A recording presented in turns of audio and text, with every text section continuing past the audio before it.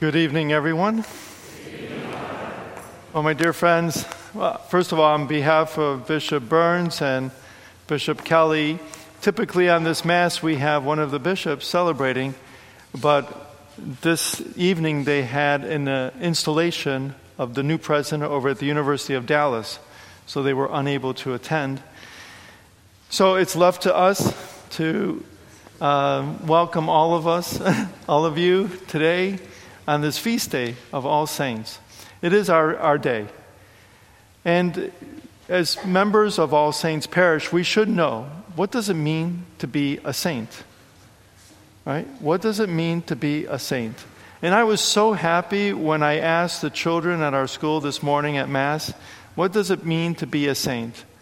And not one single student, I asked a lot, because I was looking for the wrong answer. But I asked, and they all gave me the right answers. But I was hoping that one of them would say, it means to be perfect. It means to be perfect. And that is not the answer. That's what I used to think. Because when we read the stories of the saints, it seems like they never made a mistake. That everything they did was just great, perfect. In fact, even St. Francis de Sales, a saint, he even said, there's no harm to the saints if their faults are shown, as well as their virtues. But great harm is done to everybody by the authors who slur over their faults. We won't talk about that. We won't talk about that. Be it for the purpose of honoring the saints or through fear of diminishing our reverence of their holiness. So the idea isn't to make these people, these saints, weird in the sense that they were perfect. Nobody's perfect. But they were human, just like each and every one of us. So what does it mean to be a saint? A saint is someone who is a sinner and who knows that they are a sinner and that they need a Savior. So then what is a sinner? A sinner is someone who thinks they're a saint. Right? And that they don't need a Savior. In fact, they don't even need to pray or even come to church. And when I heard that definition, I'm like, this is possible. So a saint is all of us. We are all sinners. But a saint is not weird, but they are rare. Because they want to do something about it. They want to do something about it. They want to change their life. And sometimes the circumstances help them to change their life. If you remember in the Bible, one of the most famous saints is the good thief. Right? Right before he dies on the cross next to Jesus, because he does one good thing, Jesus says to him, remember, today you will be with me in paradise. We don't even know his name. We don't know his age. We don't know where he came from.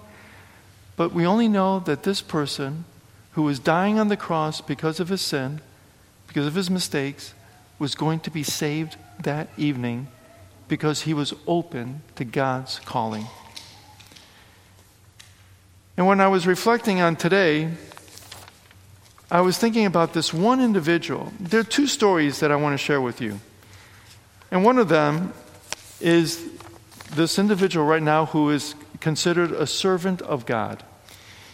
I love his story because he inspires me. And I think he would inspire all of us. This individual, his name was Jacques Fesch. And Jacques Fesch, actually, you can buy his book or the letters that he wrote in the Sacred Heart bookstore off of Coit. But Jacques Fesch, in 1957, a dreamer, 27-year-old, looking to change his life, went into a bank with a gun and tried to steal money and gold. And because of all the chaos, the confusion, the owner of the bank grabbed him. He started beating him with his revolver, bludgeoned him, left him nearly dead, ran out of the bank with a bag of money and gold, ran down the street. People were chasing after him, calling him. And a police officer heard the screams and the yelling, ran towards the guy. Jacques Fesch turned around, and with his gun, he shot the police officer and killed him. This is 1957. Another police officer, grabbed him, wrestled him. He shot the police officer, but luckily he missed, and he was arrested. Because of the death of the police officer, Jacques Fesch was sentenced to die by guillotine. 1957. The French still used the guillotine, right? While he was in prison, the Catholic chaplain asked to see him, and he refused. He said, "What are you doing here? I do not believe in God." And the chaplain said to him, "I'll be back tomorrow." And he went back the next day, and the next day, and the next day. And Jacques Fesch was truly blessed, because then his lawyer that was appointed to him turned out to be a devout Roman Catholic as well, and shared with him his faith. Finally, months later, he began to open up, and he began to share his life, and he began to show some remorse for what he had done. And it was horrible, because when he was arrested and brought before the judge asked him, "Do you have any remorse for what you did?" And Jacques Fesch said to him, "The only remorse I have is that I didn't have a machine gun. That's the only remorse." But little by little, with people of faith surrounding him, he began to change his life. So much so that he began to write these beautiful letters of conversion, of change. He asked for forgiveness from the police officer's family. He changed the way he spoke, he lived his life, everything. A new, different man. And when the moment came for his execution, people begged the judge, the president even of France, to commute his sentence. Nothing, no change, nothing. And he was executed.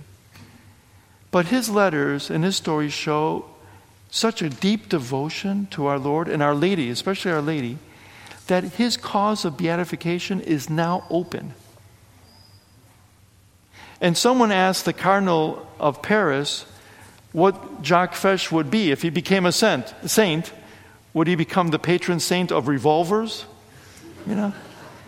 And the Cardinal said, no, he would be the patron saint of second chances. The patron saint of second chances. And so that I had prepared my homily this morning on this man's story. But then later on in the day, I read an article, and it really moved me. And it was by this man named Stephen Romo. Stephen Romo is actually a reporter here in Texas. I don't know where, because the article doesn't say. But he's an anchorman. And so he received this article a few days ago about a couple that was arrested after kids found in cockroach-infested home. And when he read this article, when he saw the title, he froze.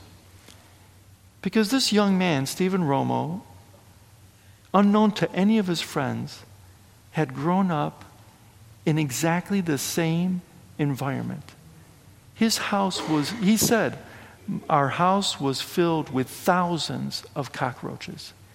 So many that when I went to school and opened up my backpack, cockroaches would be crawling out. They grew up in a house that was full of filth. 8 dogs, Chihuahuas. None of them potty trained, nothing. Pee, poop on the floor. And it always caused him great shame to tell anybody how he had grown up. And when the news organization would ask for pictures when they were young because they were doing a scrapbook or something like that, he says that he would have to take the proof of the school pictures, right? The school how the company always sends proofs and you buy them. Well, they would send the proofs and that's all they would get. And so he would take a picture and he would have to make it larger so that the word proof would be knocked out. But he would smell and kids would make fun of him. And when I'm reading this article, I'm thinking, oh my goodness.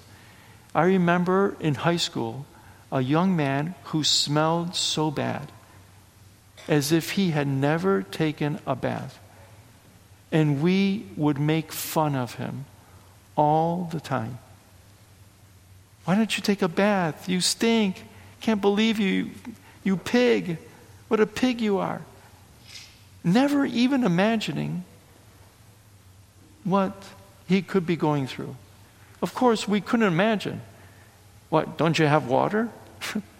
Don't you have a mom and a dad? Don't you have a family? Stop being so, cheap. We could never have imagined. And how we used to torment this young man in high school. What makes this individual, Stephen Romo, I would love to meet him. What makes him interesting is that he was able to overcome all that.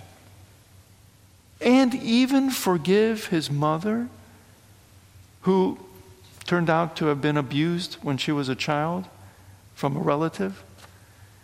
And her father, and his father, who worked here and there and drank and everything else.